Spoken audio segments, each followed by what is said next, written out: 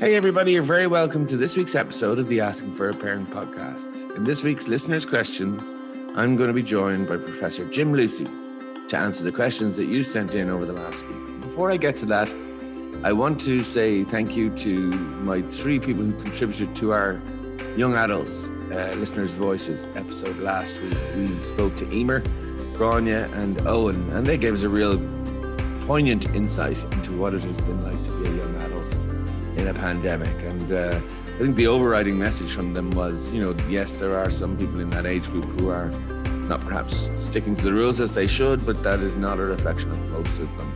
And I just wanted to thank them for their insights and their time and their humor in what was a really great episode, and the responses that we've had from people have been fantastic. Secondly, I wanted to say that although, we are going very strong in terms of our downloads and everything else, we were always setting this task of this podcast to be an accompaniment through the pandemic. And I think as time has gone on, and we are in many ways emerging into some degree of normality, the vaccine rollout seems to be going well. There are shops reopening, schools are going well, children's sport is returning. And in light of that, we have decided that perhaps we will conclude our Series 2 and perhaps offer an ongoing episode, but less regularly. We will do a listeners' questions episode, maybe every fortnight or every month, depending on the degree of questions that come in. So this will be the penultimate episode. We will do one more episode, which will be the wrap-up session for Season 2, similar to what we did in Season 1, where we recap on all of the issues that came up and offer you a kind of a go-to resource to try and consolidate all the learnings that we had from our guests and from all our experts who came in and joined me for the listeners' questions. So that's the wrap-up session next week. And then after that, we will do maybe a listeners' questions once a month and see how that goes. But I wanted to say thank you to you for listening and for downloading and sharing. It's been an absolutely overwhelming response. And to say that the podcast recording has helped me massively to get through what has been a really tricky year. And I really want to thank Adam, who gave of his time with absolutely no expectation in terms of payment or anything like that. He was incredibly generous, and his time editing these episodes is phenomenal. And we owe him a great debt of gratitude for that. And which brings me on to this week's episode. As I said, this week I'll be joined by Professor Jim Lucey, who is a wonderful man who I know personally and professionally, and I'll introduce him properly in a second. But when Jim and I recorded this, there was an issue with my audio. I had not correctly put the settings in my Zoom account, and the audio was really poor on my side. So although this episode was recorded some weeks ago, it has taken Adam primarily a long time to try and fix it. And it has meant that some of the places in the episode where I'm speaking have been re-recorded for me. So I wanted to apologize for that if it's a little bit clunky, but I did want to thank Adam for all his efforts and to explain to Jim why there has been a delay in this episode. But I think it's been well worth the effort putting it in, because let me introduce you to Jim Lucey. He is a man who's a professor of psychiatry in Trinity College. He is a clinical director in St. Patrick's Mental Health Services, and one of the leading minds in mental health in this country. You may not be accustomed to hearing Jim talk about parenting or young people, because primarily his work is with adults, but Jim has a fantastic way of seeing the world and the mind and the brain that as often leaves me inspired when I speak with him. He has some really interesting views on where mental health services are going, and what needs to change. But most importantly, Jim is somebody who always puts the patient first, always puts the client at the forefront of his decision-making and understanding. And he's truly been an inspiration to me. He's a fantastic academic. He also would know so much about history and about Jonathan Swift, and even finds time from time to time to sing in a choir. But a wonderful friend and a really wonderful man. And when I met him, we chatted for quite a bit. But this is the parts of that conversation that I think you'd really enjoy. And so without further ado, I'll introduce you to Professor Jim Lucey. And I opened the session by asking him, how has it been for him in 2021? How has he coped with the pandemic, the new way of being, the new way of having to work remotely, etc.? And this is what Jim had to say. Well, it's been, I've been very fortunate, but, it's been challenging. We haven't had the great losses that some have had. We're all alive. I've not missed a funeral, and so on. I'm not grieving somebody immediately. So I'm very conscious of how lucky we've been. But I've been in cocoon since March. I developed a sort of serious pneumonia the months before COVID, a viral pneumonia. It gave me the fright of my life. And so I was recovering from that in my retirement from the directorship. That was part of the reason why I was happy to change my professional term. I come to the feeling that my body was telling me something. I've been saying to people, let's listen to ourselves in a holistic fashion. I said, listen to me. The hospital were happy for me to move on, and I was happy. But then this came, and I said, oh my goodness. And so I was working from home became something I did. Actually, we talk about family. We all had to do that. At one stage, there were 7 of us in this house, people coming and going. So I sort of lived in cocoon the first lockdown. Second lockdown, we got a bit better. The weather was lovely. We could make maybe.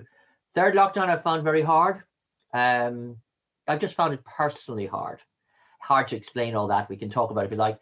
And I managed partly by focusing on work. I mean, the work is huge. I put, the second lockdown, we got the shed fixed. It's as mundane as that, folks. This is what we're talking about. So that was a huge thing. We hired a truck. My wife's people are from Wexford, and we went down. We brought the contents of our shed down to Bring and Buy near the Hook, and so it made the price of some church chairs and and stuff. It was. But it was a big thing. I got internet put into the shed that I think would power the Pentagon. So I actually now in front of an enormous screen, and I've been seeing patients. I do ward rounds. The hospital's great because we actually had prepared for this, which is interesting. So we were able to pretty seamlessly shift into a 21st century approach to mental health care. It's not perfect, but it's adaptable and flexible, and we've reached out to people. So I do 3 clinics a week, ward round a week, and do all my paperwork all from here with admin support, of course, lots of good people, but utterly transformative, completely isolated in a way. And so I've had to adapt in various different ways. So has it been hard? Yeah. But am I lucky? Oh, so lucky. I then asked Jim about the incidence of mental health problems in the adult population. As someone who would be accustomed to how children and families are doing, I really wanted to know what Jim's impression of the last 12 months have been in terms of referral rates, etc., to the adult population. And here's what Jim had to say. The prevalence of mental health distress, the common mental health disorders, depression, anxiety, addictions, self-harm, that the prevalence of those has doubled. I'm not making that up. I'm not lying about that. I'm not exaggerating about it. Why would I lie? But I'm not being hyperbolic. It's very serious. Let's remind ourselves of what the figures would have been. Common mental health disorders had an incidence of 1 in 6 in the year. Okay. Every family in the land would have had somebody with a mental health difficulty. Now the incidence is 2 in 6, 1 in 3. And actually the enduring nature of this means that things short, otherwise relatively brief crises, adjustment reactions, probably not remitting as quickly as they would. And so the data says that 20% of the population now has a mental health difficulty of clinical significance. Not my words, Irish Journal words. Now, if we look at that amongst subsets of the population, the healthcare population have suffered twice again. So their rate of, their level of distress is 40%.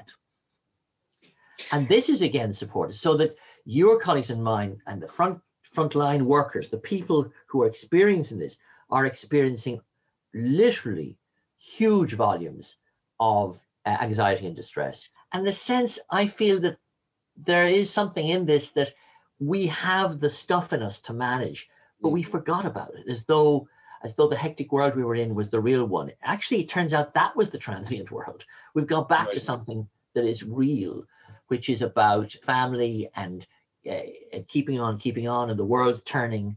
and is, I think, a source then of resilient hope. Rather than, oh, this is unprecedented, it never happened before. No, actually, no, sieges have happened since Cain. Okay, viruses have happened since the beginning of time, and this is a siege war. We can't see the enemy. And also millennia have changed. So I think this is the beginning of the 21st century. I don't think the 21st century began on January 1, 2000. So it began now, just as the 20th century began in 1918. Just as the 19th century, the historians tell us, began at the end of the French Revolution. The chronology and the Gregorian calendar don't match, okay? And that's reassuring. So now we have a new century started with a great global event. What's different about it and what's similar about it is part of the untangling of how we manage our anxiety, I think. So I think there's a great deal similar about it that harkens back to things that are strong and, of nature within our being, that we'll be able for this because we've done this before. And when, Jim, did that interest happen for you in terms of because you're a purveyor of the mind and the workings of it and the brain and all that stuff, and I have a huge interest in the human subject. But was that always there? Did that come late? I don't know. I didn't come late. I mean, I went to school in Dublin, the Holy Ghost Fathers, and again, it was very it was a newish. It was St. Michael, so it wasn't what it is now. It was very new then. It was part of Blackrock. My uncles had been Holy Ghost Fathers. I was very much a preferred son there, but I didn't fit in lots of respects. I wasn't a rugby player. I see out of one eye. It doesn't help if you're going to catch a ball. It's one of the reasons. I probably also didn't have any talent for it. So yeah, I was part of that. Was in the musicals, the debates, that kind of thing. It was a small school, very much in a way an extension of family, with good and bad about that. But they sort of had they couldn't really place me, and they wanted me to do law. I was a debater, and I did more comic debate than really rational debate. So won some prizes for that. And people said, you were going to do law. So I was sort of set up to go to do law at the end of school. And what I couldn't do was I couldn't do it because I just didn't go, actually. I bunked. I was signed up for UCD because I couldn't cope with contention. And I was aware of myself enough to know that I had that issue, that I really didn't like argument. I can argument. But it just wasn't going to satisfy me to win or lose an argument. It wasn't satisfactory. I couldn't have articulated that, but I think I went into a deep anxiety post leaving cert. I'm very sympathetic to people doing it. And so I remember sort of not being able to move for days, looking out the window, staring. My late father coming to me and saying, "Look, Jimmy, what are we going to do?" And I just, I was speechless. I would have been days and days like that, probably more. And was that about making a choice about what to do with the rest of your life, or was it? It wasn't even it was subcerebral. It was visceral and mental, in the sense that I was completely shut down. I couldn't. What was to become of me was no. Thankfully, it lifted, but it lifted again through great privilege and benevolence. Both of them sort of said, what do we do with Jimmy? I've older, smarter brothers and brother and sisters. Lots of so I was the fourth in the family, and we all play family roles. So my family role was somewhat the sort of I won't put words. They put words into it. I had a family role, so I fit my place into it, and they were going on doing their things. So my father, who was at that stage, he'd been city manager, and he was on the board of various hospitals. He contacted the College of Surgeons, and he said, would you take an errant law student in and give him a place in your school? And they said yes. It was before the CEO, it was before points. I've always been grateful to the College of Surgeons for that. So I started in near November to do medicine, and found myself doing medicine in the College of Surgeons, which was a stunning place. It had just opened a new building. There were maybe 30 Irish and 200 people from other places of the world. The only place in Ireland where you had a sudden awareness of the whole world. Enormous privilege. but shocking at 1977. I was 18. And within about a few months, I remember going to my father and saying to him, look, Dad, I couldn't do law. I actually can't do medicine. I'm completely. And he was wonderful. I mean, it echoes your book, Cop On, which I love, because it has this whole idea of parental management as containment of the distress of the child or the distress of the growing creature. I see things visually. So I've imagined that growing is like, cracking out of the egg, okay? And some way, although the hen is sitting on that egg, it's actually containing the cracks while they are done. If you think about it, that fracture has to happen, but it has to happen in a warm, contained self-nest. And so my father's very wise. I was the fourth. And he said, Jimmy, that's a real pity. And I said, why? He said, well, I've paid all the fees in the College Surgeons. It's not like your brother and sisters went to places where, there was, they weren't private colleges. This is a private, I don't know. I've had to pay the fees. I said, what have you done? Yeah, I've had to make a covenant. I can't get it back. Now, we didn't have money. I just had, I was very conscious that he was a civil servant. We weren't poor by any means. But I was conscious that, we got our groceries on ticket at the end of the week and stuff.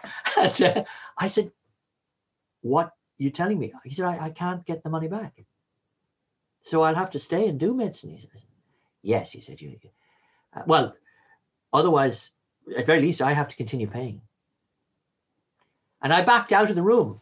And it was a kind of a tradition. You'd go in and you'd talk to him before he went to bed and Josh and stuff. So you have to ask me, had he paid the fees, Coleman? And did he? He didn't, I bet you. No, he had paid a little donation of a 50-year guinea ticket over the next 5 years. So there was a truth in it.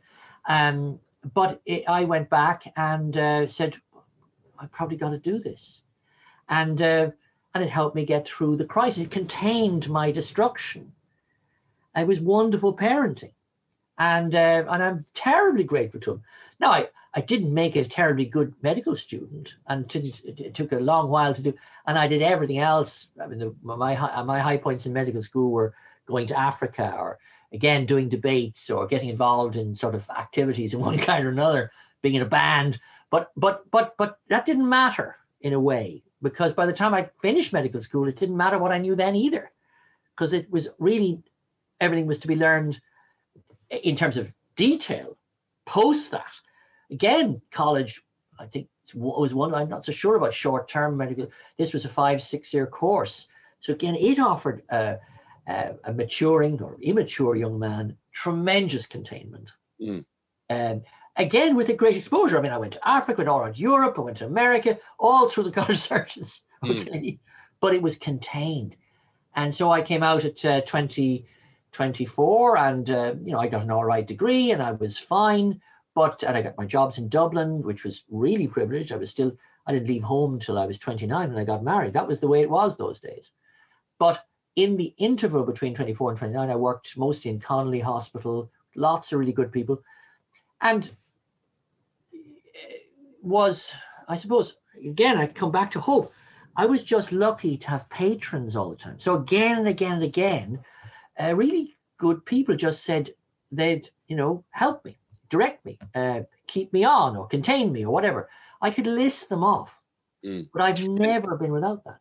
And you bring on that point about, adversity and there probably is a commonly held belief that in order to be resilient, we have to overcome adversity. And I can remember speaking to a young person once, and I said to her, I always think you're older than you are. I keep forgetting you're only 15 or something. And she said in a jokey way, that'll be the trauma. As if to say, it kind of aged me and it matures me. But the resilience, I'm not entirely sure you have to endure adversity in order to be resilient. And I think, which gets me on to the book, and I want to talk about this a little bit, the plan for living in a time where we are now tested in terms of our despair, in terms of our optimism, in terms of, and when we talked about how generations before have overcome plagues and, 1947, 1918, all those things. And they draw upon something within themselves, whether it be a kind of an optimism that we'll get through it, or whether it be a grit or a sense of community or whatever. In terms of resilience is an overused word, and I think it probably encapsulates lots of things. In the whole new plan for living, what are we looking at there in terms of a way of being that allows us to get through this? If we haven't maybe had too much adversity. Yes. Well, or that we recognize that we can't put it down to the Gregorian calendar and say that was the 45 war or whatever. Yes, I don't think any of us gets out without adversity, actually. I was very keen in writing this book. Again, my brother encouraged me. He said, I was in lockdown, I was in cocoon. I knew I wanted to write a book. I'd written various drafts of other things. I've shown you, Coleman, you were good enough to read them. You didn't dismiss them, which was very kind of you. But he said, no, don't do that. Write a happy book. Write a book that'll help people to be happy. And again, there's a whole industry around happy. But so I went back to lots of questions, and this sounds a bit heavy, but we're talking about lockdown, and we're talking about 3,000 Irish, 2 million across the world dead. This is a time where you're asking these questions. So what's it all about was a good question. So I wrote the questions down on a piece of paper. What's it all about? What are we doing here? What's it for? How do we do it? What is it we do?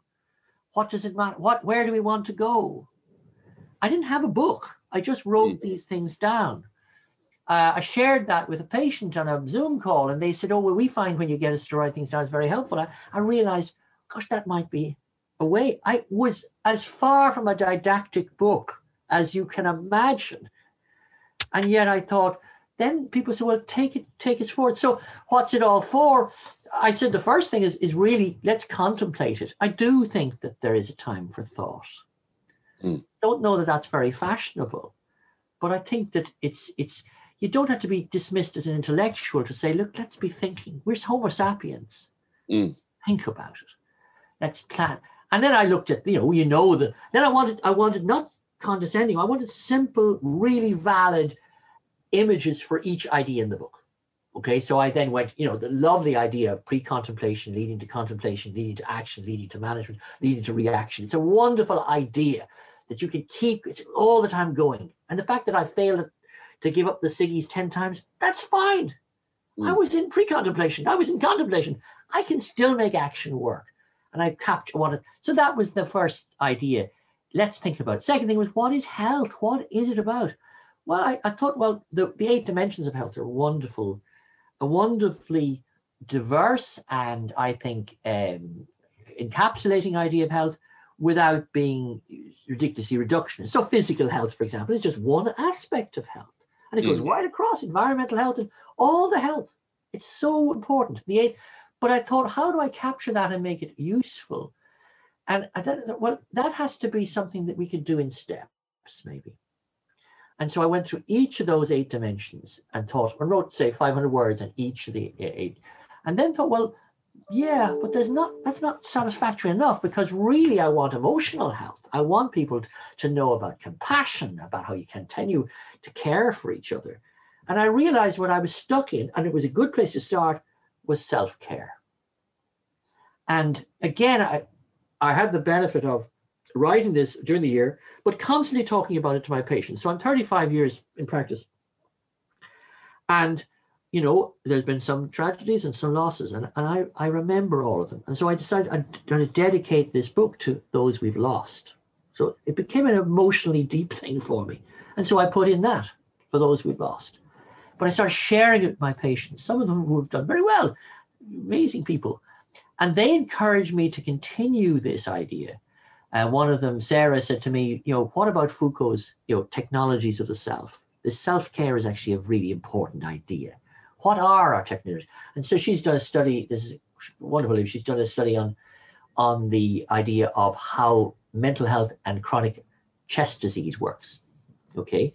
And it turns out that people with chronic chest disease have huge mental health challenges, guilt not, but they also have the sense that they have to do their own thing. So although the doctor thinks they're prescribing Ventolin for them, they're also taking ginseng and all kinds of things. They've got technologies of the self.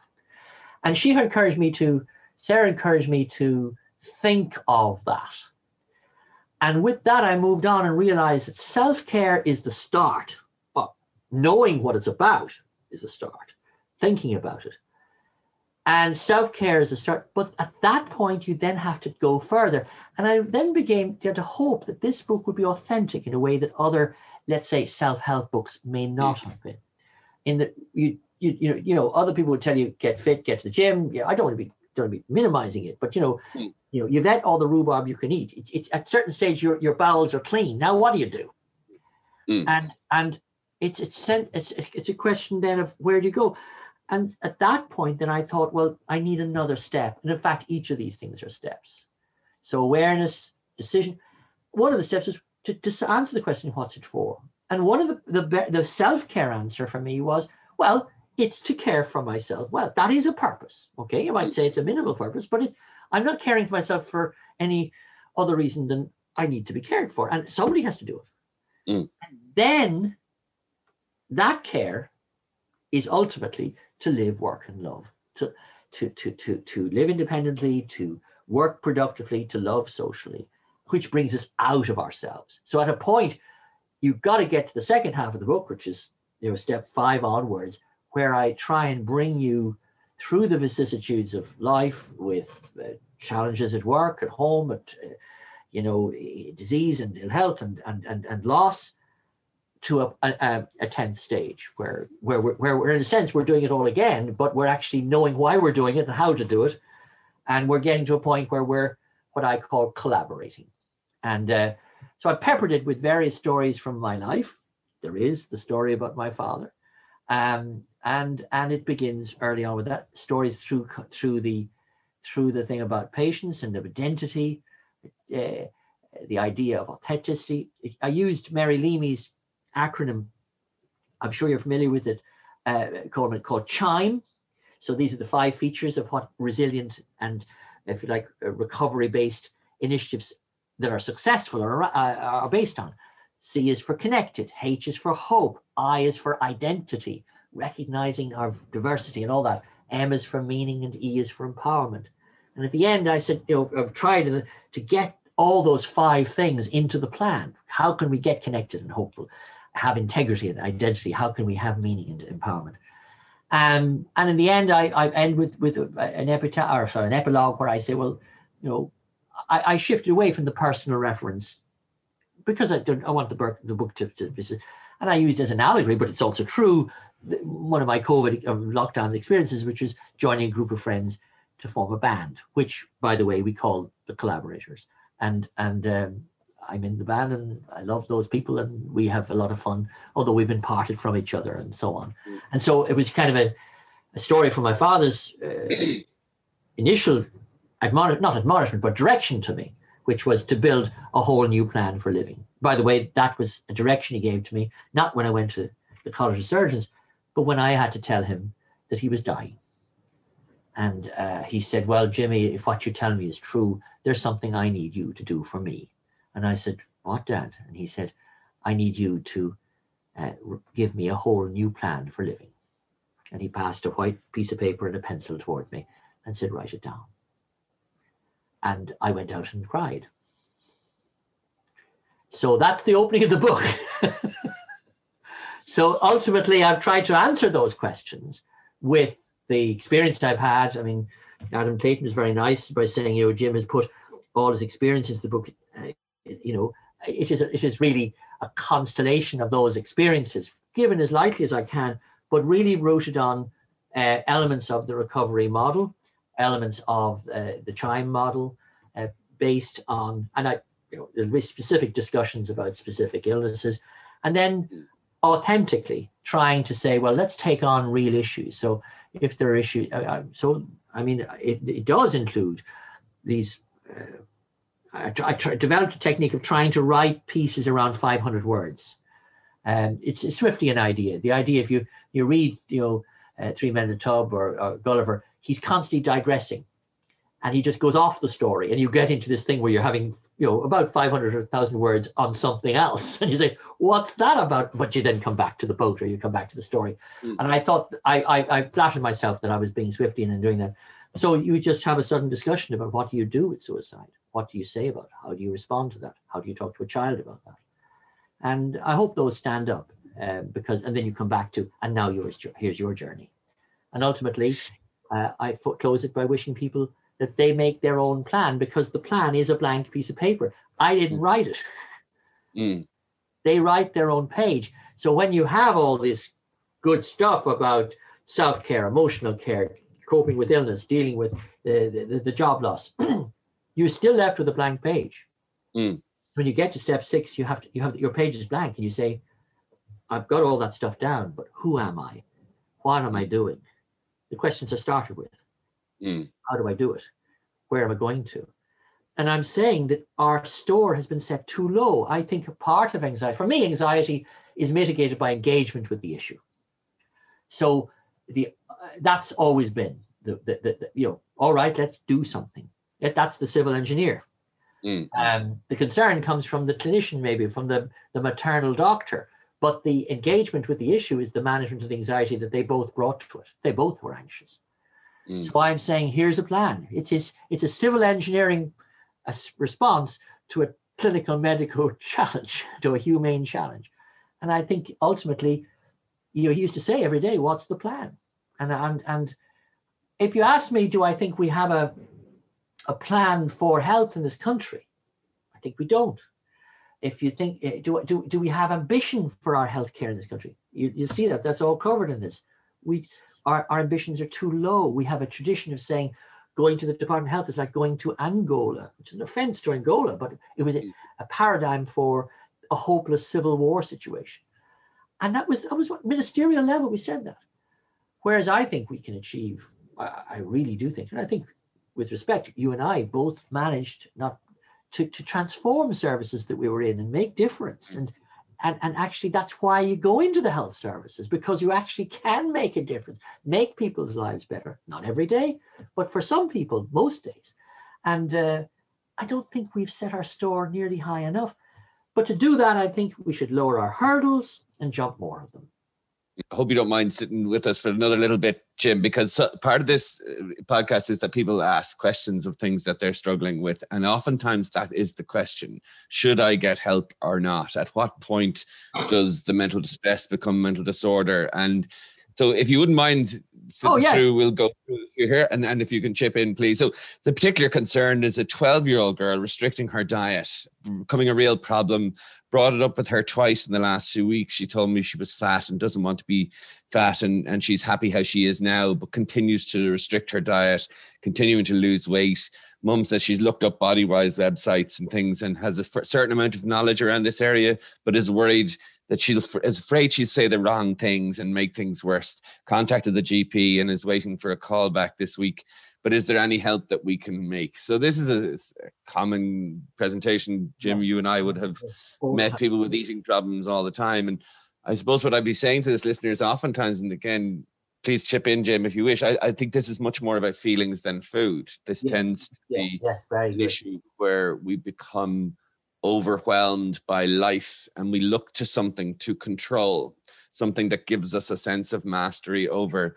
And from the infant who refuses the spoon, by covering their mouth, it's a way of saying all is not well, and I think the issue here for mum is that this child is trying to communicate something about all not being well. The issue to get obsessed around the food and intake it'll give her that visibility, but I'm guessing it might not give her the sense of feeling understood. There's a meaning behind this behavior. What are your thoughts there, Jim? Well, I think that's right. I think it's important. It's great the questions come in. It's great to unpack it.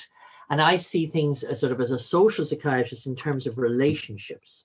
There's the relationship of the 12-year-old girl with herself and with her mother and with her growing 12-year-oldness. Okay, so there's a whole series of relationships. And they're big stuff to get done, because relationships really are what we call the work of being in relation to others and to ourselves, okay? And so I think about her relationships for a minute, and we put that to one side. And then I think of mother's relationships. And then I listen. People say, what do you do as a psychiatrist? What I do is I listen, and I'm listening. One of the problems with the modern Zoom world is I also like to see and listen. And it's so difficult to see and listen with the Zoom word. But she said, I'm afraid. Now I'm immediately in here. Mother's afraid. Mother, of course she's afraid. It takes courage to bring a child into the world. It's a wonderful thing to do and to stick with it. And look, we talked about parental anxieties, and I shared with you my generations of parental anxieties. So I'm not saying she's wrong to be afraid. What I'm saying is she can be hopeful that she can manage her fears. Be hopeful, because she can. Let's look at her fears. She fears her child is going to get sick and be very, very sick. But she's there for that child. And we're going to make sure that, you know, her needs are met. That's why we go to work every day, and why the health service, you know, all its critique and all that, there are people out there who will be there for her. But she's going to manage this. If you were to be really narrow and medical and say, look, check the child's BMI. If it's falling steadily and we're getting to critical levels, of course we'll do medical intervention and so on. But I think you're right to speak to the child's relationships as well and say, well, this isn't actually about that yet. We have no knowledge of whether there's critical illness here at all. What we have is a behavior which is always a manifestation of an emotion and a relationship, and you unpack those. I'm 12. I'm a young girl. I am dealing with whatever I'm dealing with. And food is my communication. Food is my, possibly even my vindication. Food in some way does something that is either by taking it or not taking it, my medicine. It's empowering. And so all of those things need to be understood. If food becomes a battleground and a war zone, and that's not going to help the child. What do we do? Well, some people say, don't tell me about it, tell me what to do. Well, I think we can plan what we do. I really do think it starts with thinking about it, stepping back, getting a blank page, being honest with ourselves. I would have said it starts with talking about it, but I think it probably starts with listening. So when does she refuse food? When does food become an issue in the conversation? What's that about? Why do we eat? Do we eat for fun? Do we eat for sustenance? You know, does eating become something that is a battleground? Over COVID, we found here, and because there have been various volumes of it was in this house of my family, we found that the meal is a hugely important thing. But actually, you know, we can't keep up the feeding, because we would never have been locked down feeding. It's just we can't. None of us can care. So, you know, we make a thing of, you know, taking different nights to do feeds, or we'll have days where we don't do feed. This is a feed-free day. Or we'll have a day where we say, well, look, Friday night is going to be takeout, and we're going to make it a thing. Now, why is that? Are we hungry? Well, we're not. We're probably not hungry. But food becomes a dynamic family communication. Sometimes it's worthwhile for mum to step back and say, what's she frightened of? And ask herself, is the child saying, I'm frightened too? Is she picking up the child's fear? Because I really do believe that we can communicate with each other about our fears in ways that lift us above the immediate medical hazards, and then allow us unpack our emotional needs. And that's only by stepping back and thinking about it and talking about it. And it'll be all right. And I think there's something about the lockdown 11 months that has really exacerbated the issues of control. I think people who, you know, so much of our control has been taken from us in terms of our own choices. And we are seeing a kind of a definite agitation of the eating difficulties. The second question is from a lady who's a single parent of 2 boys, aged 13 and 9. She's concerned about the teenager's behavior and attitude, loves doing the opposite to what he's being asked, no remorse about his negative actions, language or behavior, physical or verbal, back answering. This lady says, I've genuinely lost the will to carry on parenting him, as I feel he is resentful and being parented unless my style changes to letting him do whatever he wants and when he wants and how he wants it. And I almost feel like he or we need therapy. And again, this common issue, Jim, is that kind of child to parent hostility, you know, where there's almost a parent who feels intimidated or under threat by a growing young person. And, you know, in most cases, I'd always be of the view of, you know, giving teenagers what they need, sometimes more than what they deserve. I would be a strong advocate that I don't believe nagging works in any way, and it can be a cycle of relating that we can get into. And I certainly would draw a line around, you know, if your safety is in risk, you need to be looking for support around that. Yeah. But the idea of hostility, oppositionality, this a single mom, you know, he's 13, he's acting out. These are difficult positions for mum to be in, and difficult. Obviously, the boy is not a bed of roses for him either in terms of his own life. Any contributions to that, Jim? Well, I think it comes back to this idea of relationship in any case between parent and child, and this exceptional time of siege. I hate the word lockdown. I just don't think it puts it in historical context. And I think in the future we'll be describing our history as, you know, at least our modern history as anti-COVID and post-COVID. You know, it'll be before and after. And we've had 11 months of this young person's life in a post-COVID world. So let's talk about it genuinely in terms of that, rather than the kind of general things. For mum here, there is a really increased difficulty around doing what we'd have to do anyway, which is to somehow accommodate the emerging chick from this egg. And it's violent, you know, it's going to be violent. And I'm not preaching lessons from my 5 by any means. I've got very mixed ability children and lots of different outcomes.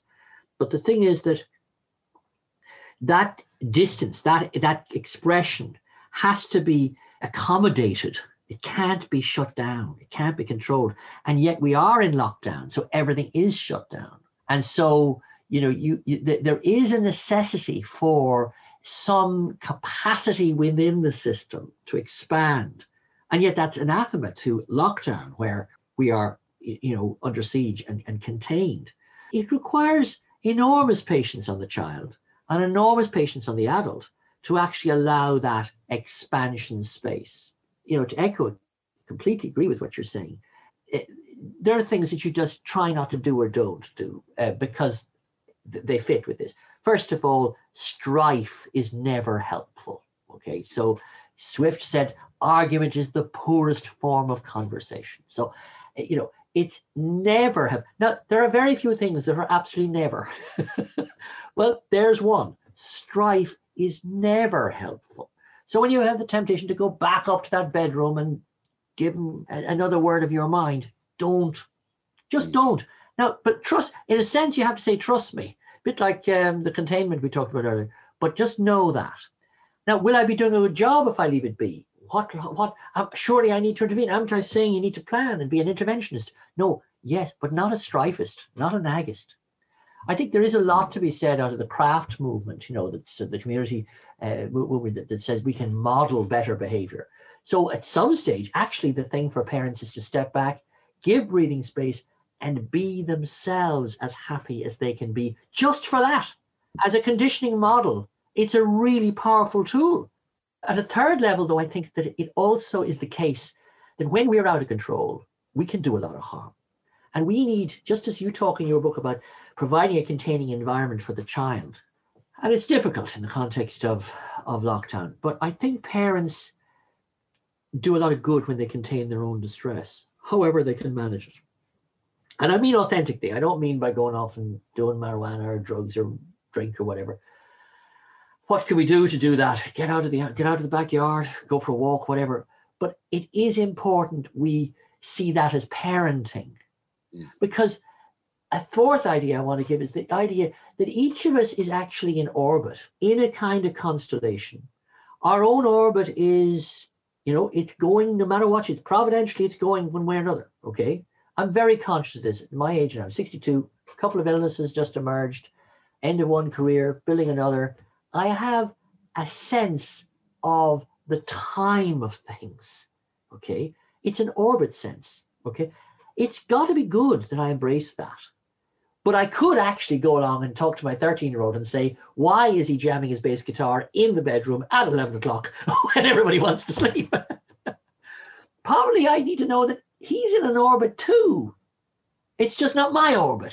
And his accommodation to his difficulties is not directly going to help me with mine. Okay, it's not. We are in a sense aligned, but not configured to modify each other. Our alignment is both close and independent. And that's really a difficult thing when you're stressed. And it's quite different, in a sense, I think, from the parenting model that might have preceded us. And I talked about good parenting in the past. But if we look back, it's not that long ago, and certainly across the world, where children are chattels of the parent whose lives are there in order to be prosperous for the overall parental environment and agenda. And the idea, as our colleague Paul Gilligan would have said, that the purpose of a child is to be a child, is completely contrary to that. But the difficulty is you can't just then have laissez-faire attitude and say, well, look, let's just, let him be rude and oppositional and so on. So, all right, no strife. Yes, I will try and contain my stuff, whatever I can do. I'll hope that my being happy is a good model. And then lastly, I'd say, well, look, what can I do to make it possible for this young man or young woman to communicate their journey? Because I'm not just a satellite, I'm a parental satellite. So now I'm saying, well, there will come a time. And I really do think, and I say this in the book, it's often on the corner of the stairs or sometimes just going out the door where there's a moment, just a moment, where they reflect back and dilute their oppositionalism, dilute their, and mitigate your pain and your hurt and my hurt. And they just say, no, I have that covered. I had a conversation today with one of my kids and I crossly said, is that a priority? And the young man turned around and said, well, it is for me. I was immediately annoyed, but he was great because he came around and said, but I'll get that other thing done. I will. And I realized he was really doing his best. Okay. So do I say you're not doing your priority? Well, I've already decided I've decided in principle I'm not going to do that. But equally, I was tremendously pleased by that just little bit of release from the oppositional young person who did reach, and that has to be enough. See, so in a sense, the parent's role is to, what does James Martin say? Our children are not problems to be solved, but mysteries to be enjoyed. And I think that is something that is really wonderful. But on the other hand, it's too hard because you do say, I said, is that a priority? And he came up with this cheeky answer, well, it's to me, as though that all, and of course for him, that's all that matters. But equally, when I blanched, I was luckily, because I hadn't lost it, able to come around and hear him say, but I will get that done. If we had lost that communication, lost that relationship, I wouldn't have heard that good stuff. The caller needs to be hopeful that if she can do those 4 things I've said, that she'll get that call back, which will mitigate her needs. There's a wonderful example coming to mind when you're talking there. One is for your own young lad. And I remember in a family meeting where a mum and a child were having at odds about who was telling the truth. And he stood up and said, my truth is the only truth that matters to me. And it was exactly it. But I'm going to, again, the issue around parental conflict with teenagers and the arguing, we argue and row and fight despite knowing that it won't work. No argument is resolved in an argument. And I always think of, and there's no great philosopher or anything, but Billy Connolly says, you go to a football match and you're thinking, yay for my team and boo for your team. And you're saying boo for my team and yay for your team. At no point does somebody go, actually, you're right. Your team is better than my team. I mean, nobody the more you boo me, the more I think you're making a point. It's quite right. Nobody ever comes back and says, actually, I've been for Liverpool, but now I want to be for Man U. That's never happened. It's never happened. No matter how much you boo them. Do you know what I mean? How much you boo them. I mean, again, going back to my own youth, my mother, who was a debater and was, a campaigner and all these things, but my father would say, but Mary, nobody is going to change their mind no matter what you say. This is pointless. So again, but it's in a sense still necessary. And I think there's another point we can say to the listeners, which is in a loving environment, it's probably okay. It's going to be all right. It's again a question of degree rather than category. I mean, I think I mean, I've had some involvement with the school recently, and there was a movement in the school to set down a series of let's say, behavioral norms and accepted things. And I thought, well, I can back this. They asked me to back it. A very substantial number of the parents came back and said they didn't believe that the parents should set down any behavioral norms. And I was, I was in the wrong place at the wrong time at this. So I think, again, degree and category are important. I think for the parent to say, well, okay, the only truth that matters is yours. Fine. There is another view of that. I think my truth is, and by the way, I bought breakfast. And leave it at that. I think humor matters, because I think you do need to know. And otherwise, the parental tool of containment and safety, the need for safety isn't managed if you just abdicate. But that's not the same as strife and harangue and bluff and blister all the time. It's not. That's there. You really have lost it then. We know you've lost it. The next question, I'm glad I have you on for this one, Jim, because this is something that comes up for me an awful lot of times. There's a long email here about a lady who goes into great detail describing her 6-year-old.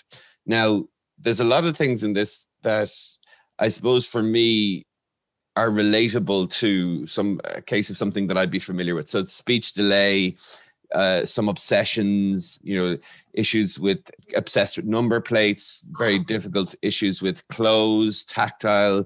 And then there's an extreme emotional dysregulation, unable to manage when friends are playing. There's difficulties in the room, will storm off, very difficult to kind of talk around when they are upset. Mum has done everything she can, is very, very committed to has taken some time off work, is finding that the kind of range of sulking and it's emotionally and physically exhausting. And there's lots of there's the sensory issues, there seems to be communication issues, there seems to be, now, Jim, as you would know, I'm listening, reading this and I'm thinking there's a dilemma here. You don't want to be going down diagnoses route from reading something like that, but you don't want to give someone a piece of advice that isn't the right advice either. The way there's that dilemma around, I'll be honest, there's an element of that would look to be on the autistic spectrum, the kind of sensitivities. My worry with that always is if we don't acknowledge that there are perhaps these pathologies or these symptoms, that we're seeing a child as unwilling to behave when in actual fact they may be unable to. And there's two different approaches to that. But then you don't want to come down on the other side of, giving a 6-year-old a title that may well be difficult for them to undo. And when you're in that position, it's very difficult to say. I mean, my piece of advice traditionally would be get this checked out a little bit further. There may be other things at play that are creating these difficulties, both socially and developmentally. There's lots of the issues. She has mentioned about him being quite immature to his peers. There's observations in school that his emotional maturity isn't what it should be. Where do we sit on that? Because this is tricky, isn't it? Oh, this is a global question you've asked me. This is a huge question. And I'm conscious that, when you put it down on tape, it's there forever. And so I want the answers I'm giving to be, I want you to allow me to be on the one hand and on the other hand and on the other hand and discuss it a little bit. Please, because if we come down in the wrong place here, Coleman or Jim said there isn't this, is just a pity, that I don't want to happen. So, okay. So at a certain level, I want, as I do with each of the parents that have come in, to reach out and say, look, I'm feeling your pain. I know what you're going through. Actually, kind of do. I think I do. Maybe I don't. But this is not easy. This is hugely difficult. And I think simply to be empathic and to realize these difficulties are huge in lockdown is important. People need to not feel guilt, not feel chastised. Just as I want them not to feel hopeless, they do also need not to feel self-reproach. I was going to start with a view that is negative to the medical model, okay? Now, people understand what the medical model is. So I'm a medical doctor, and by my educational DNA, I'm looking for a category and a disorder with a natural history, a treatment, and an outcome. Okay, that's and you put that into somebody's DNA at 17 and they do that, okay? And I that's who I am as well. But against that model is the view that we've always had oppositionalism. We have to have a freshness and newness. Each generation has to grow new. And we have, I think in the last, I suppose, century and a half, had tremendous progress of written down understanding of the merits and the challenges and the difficulties within all that, which is the body of work of psychology in a sense, of psychotherapy, of insight, and so on. And so we now know not only is this always been the case, but it's actually necessary and good at times. So I love Winnicott. I mean, Winnicott is he's up there with my pantheon, because his essays do not be upset about the naughty child. Celebrate the child who reaches out and breaks the crockery, because that child is not the one you need to worry about. That child is communicating their emotional distress in a way which at least brings it to attention.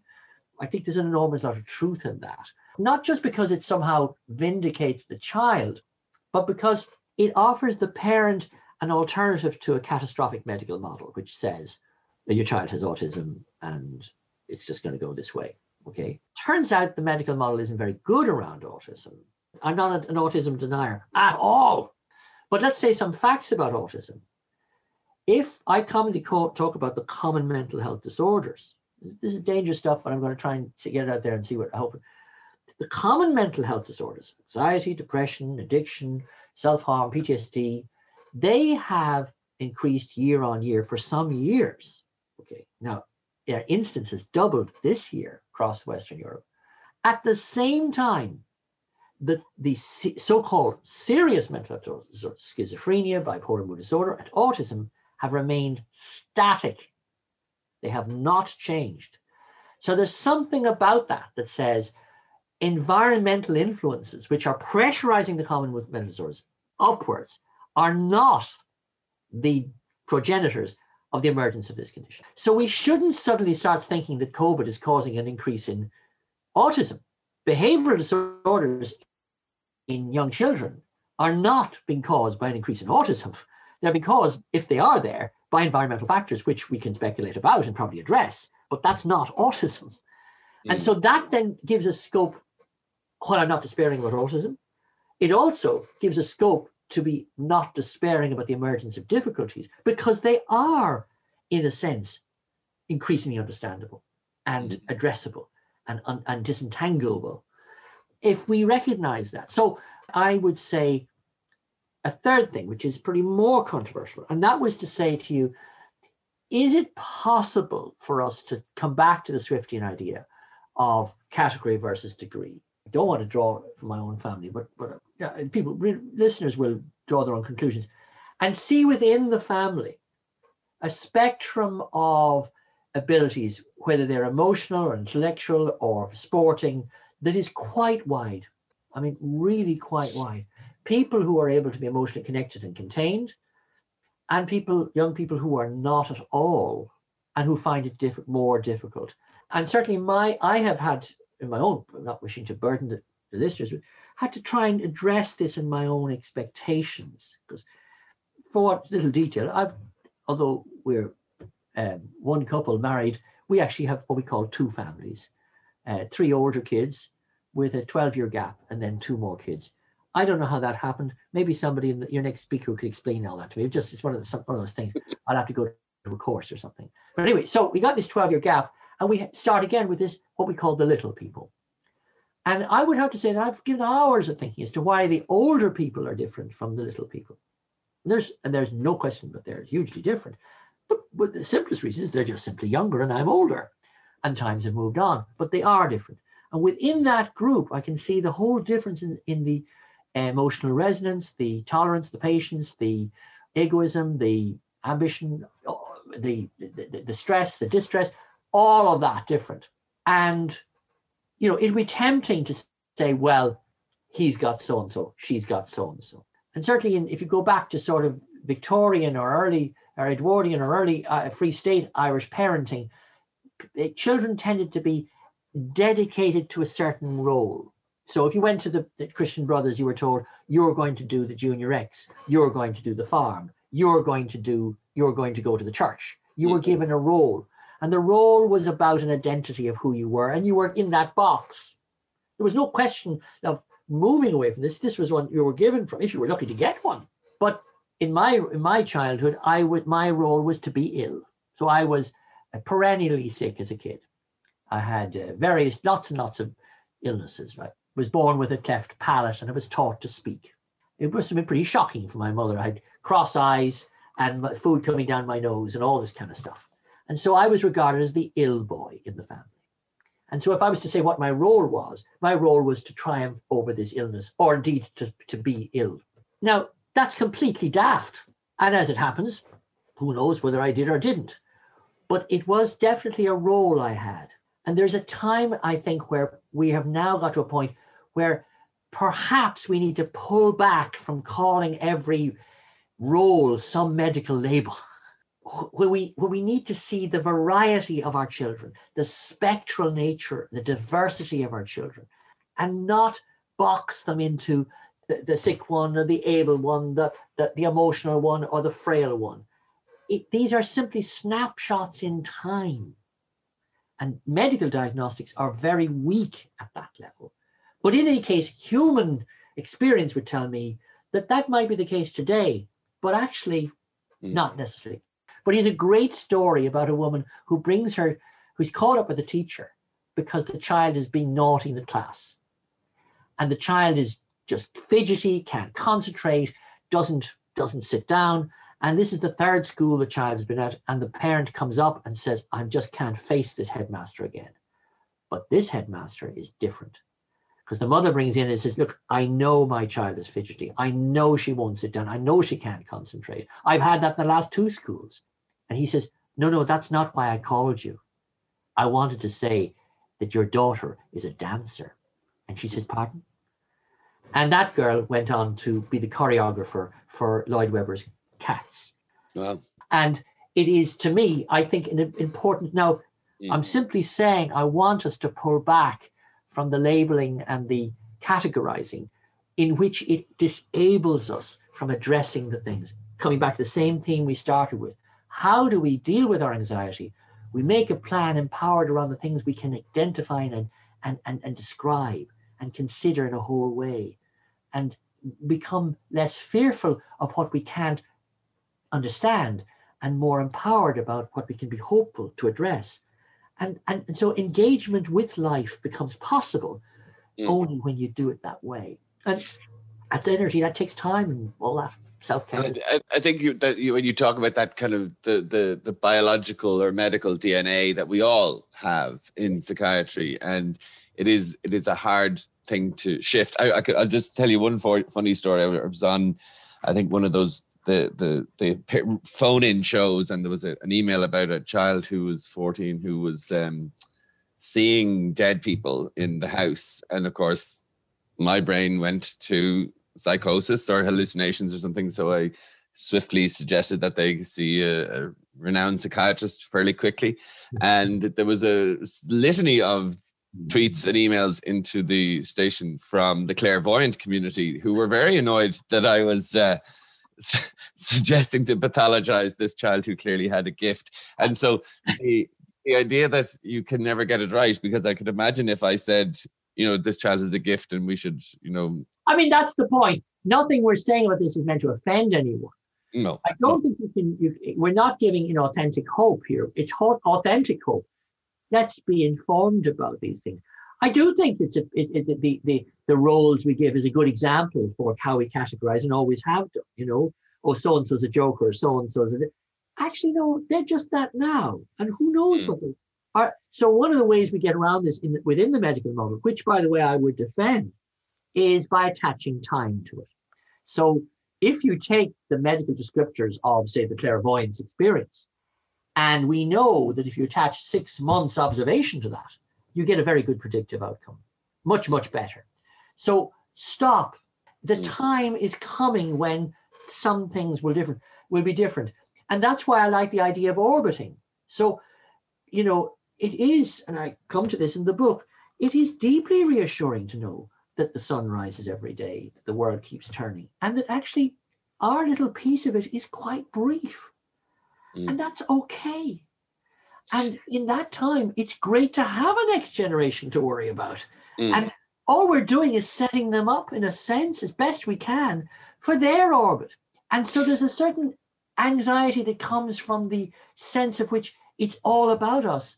Now, it isn't all about us, but it can be made better for each of us by sharing it in some way. I do think while we're here, we should try and help each other. And that's me, end of strife, less chastisement, lowering our targets, spending more time talking about or being loving to each other.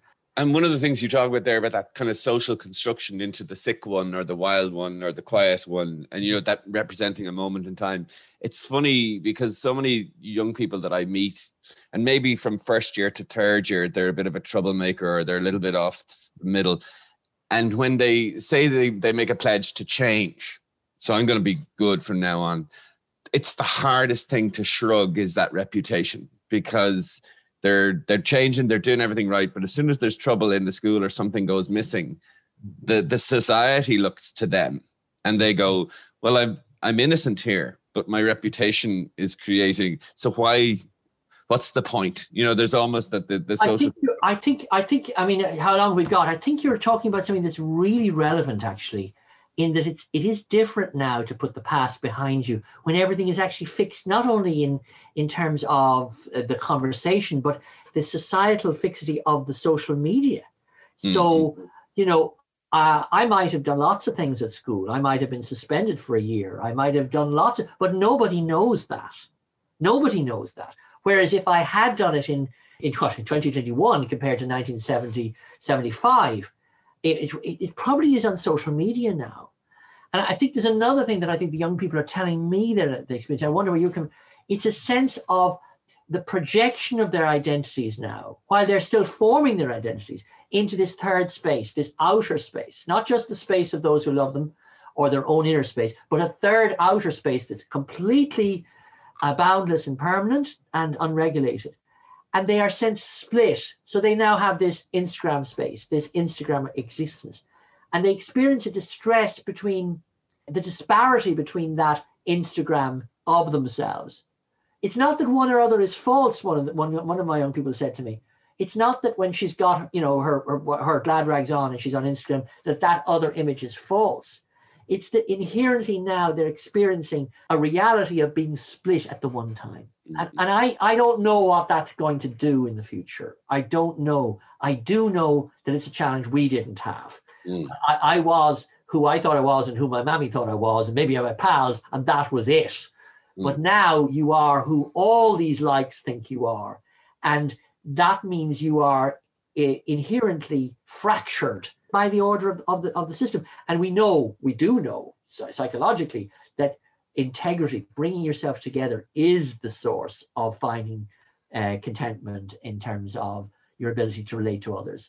But if you're split all over the shop, it's very, very hard.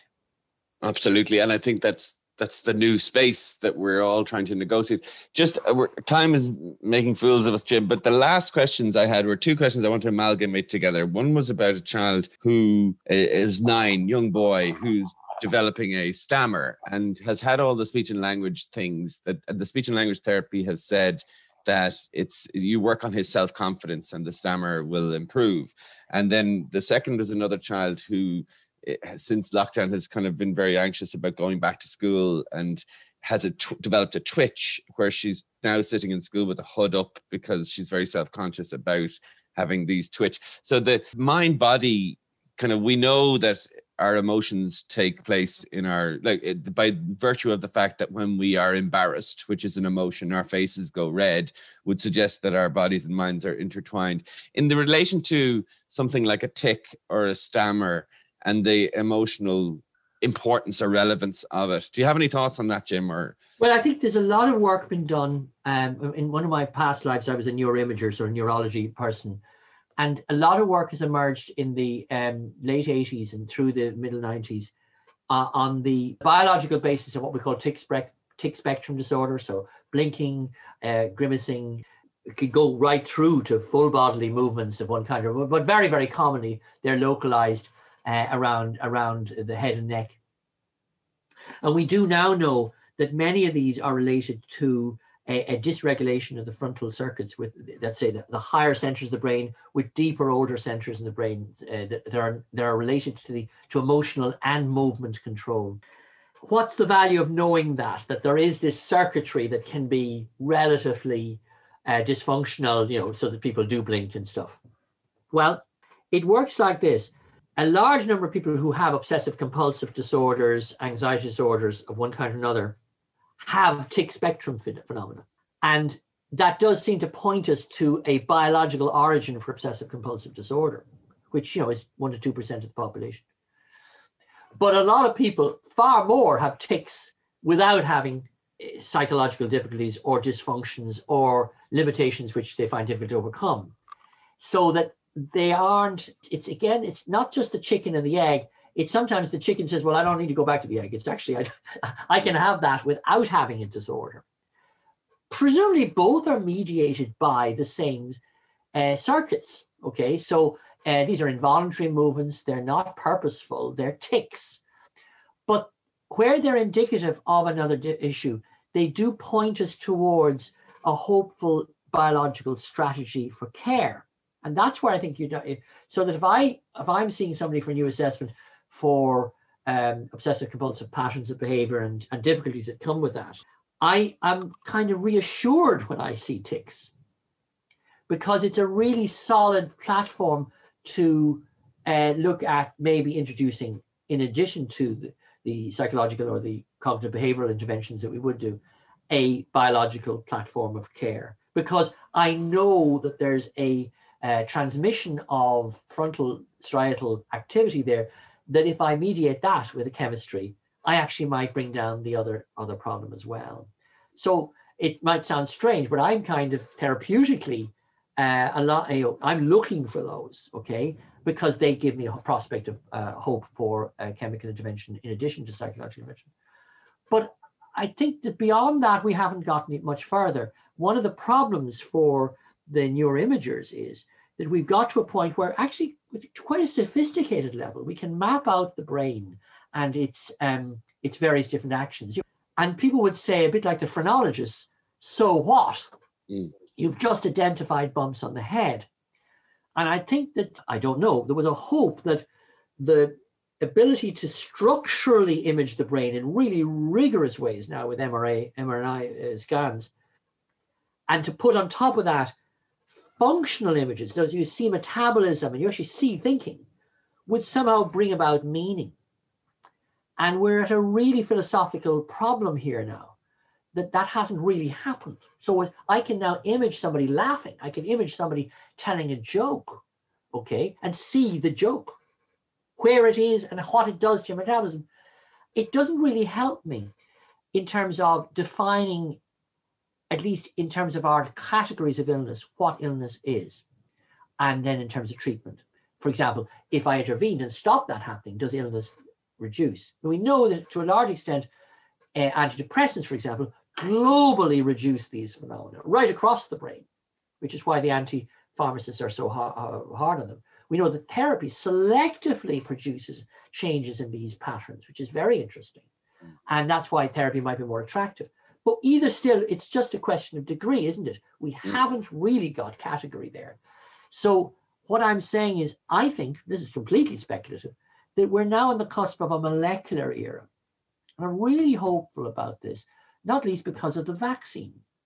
Because I think what's happened now is within a year, the capacity of the molecular biologists to select out this virus, identify its key probe, and pick out a part of the protein that can actually mitigate that is so revolutionary, so hopeful, that I have no doubt that a range of illnesses are going to become identifiable in this way, with staggering consequences. I think largely good consequences, such that we can identify the molecular patterns that might map onto those brain changes and onto those brain metabolisms. And I think that's what's going to happen. I really do think that's going to. And I think the evidence of the identification of the virus and its probe is a good proof that that's going to happen. Now, it turns out the virus is a very small little creature, and they were able to do it. But in a year, they could do it, and it's going to have global consequences. Imagine what that could do for breast cancer, what it is doing for breast cancer, for ovarian cancers. What will it do for the various brain phenomena that we know are disabling, the crippling depressions, the crippling phenomena where brain shutdown happens? Supposing we could unlock the molecular reality of that, because we do know that when therapy restores brain, it restores those brain functions in those areas. Therapy, psychological therapy, talking therapy, restores the metabolism of the brain blood flow into the cortex in ways that make a difference. And that has to be because the therapy is bringing about a molecular change in the brain. And so the end of the brain is over. Once we know that, we'll start looking at the brain probe that could do it in a whole new way. And in true form, Jim, we have the conversation, which is almost like the trifle. And at the end, you just add that dollop of hope, which is always there. And that's the bit where I love. That's the bit where I leave our conversations with that, that there is that optimism. The last question I asked Jim was, given that we have had such a difficult 14 months as we've had, what was his takeaway advice for people to get through the remaining part of the pandemic? And here's what he has to say. But I think there's something we have to try and get back to. And I think that your job, what you're doing, this wonderful, wonderful podcast, is recognizing the future of healthcare, which is not actually about the therapies, but about the communication of wellness and health. And I think we have to communicate the possibility of love, the possibility of loving and being loving. We're human. We can get through a siege by loving each other. So when you're really, really, really, really at the end, try and think, how can I love myself? How can I be loved? How can I love someone else? Ultimately, Anne brought, it was just a whole lot of love. And lots of things happened out of that. It was just a moment. It's not platitudinous. It's not overblown. I'm only asking you to get with a hopeful heart and an open mind on a blank page. What love can I have for me today? And how can I share that with someone else? And I think you'll find that that's a whole new way of living. Brilliant. Jim, thank you so much for your time, your honesty, your insights, and everything. That was just a wonderful chat. I enjoyed every minute of that. That was the wonderful Jim Lucey there. And, Jim's insights into the brain, the mind, society, how we're constructed. He really offers us a depth of thinking about things that I've always benefited from. And his book, A Whole New Plan for Living, along with his other books like In My Room, are another great addition to any coffee table, because I think he offers us a reality of the challenges and a lovely dollop of hope as well. So I really want to thank Jim for that. And if you haven't got your hands on his book, A Whole New Plan for Living, I would advise you go out and have a look at it. But that's the end of our episode this week. We covered a lot in there, and I want to thank you all for listening. But as I said, if you have any other questions, we will be doing one more wrap-up session, and we will take some questions on that if there's anything in there that has come in between.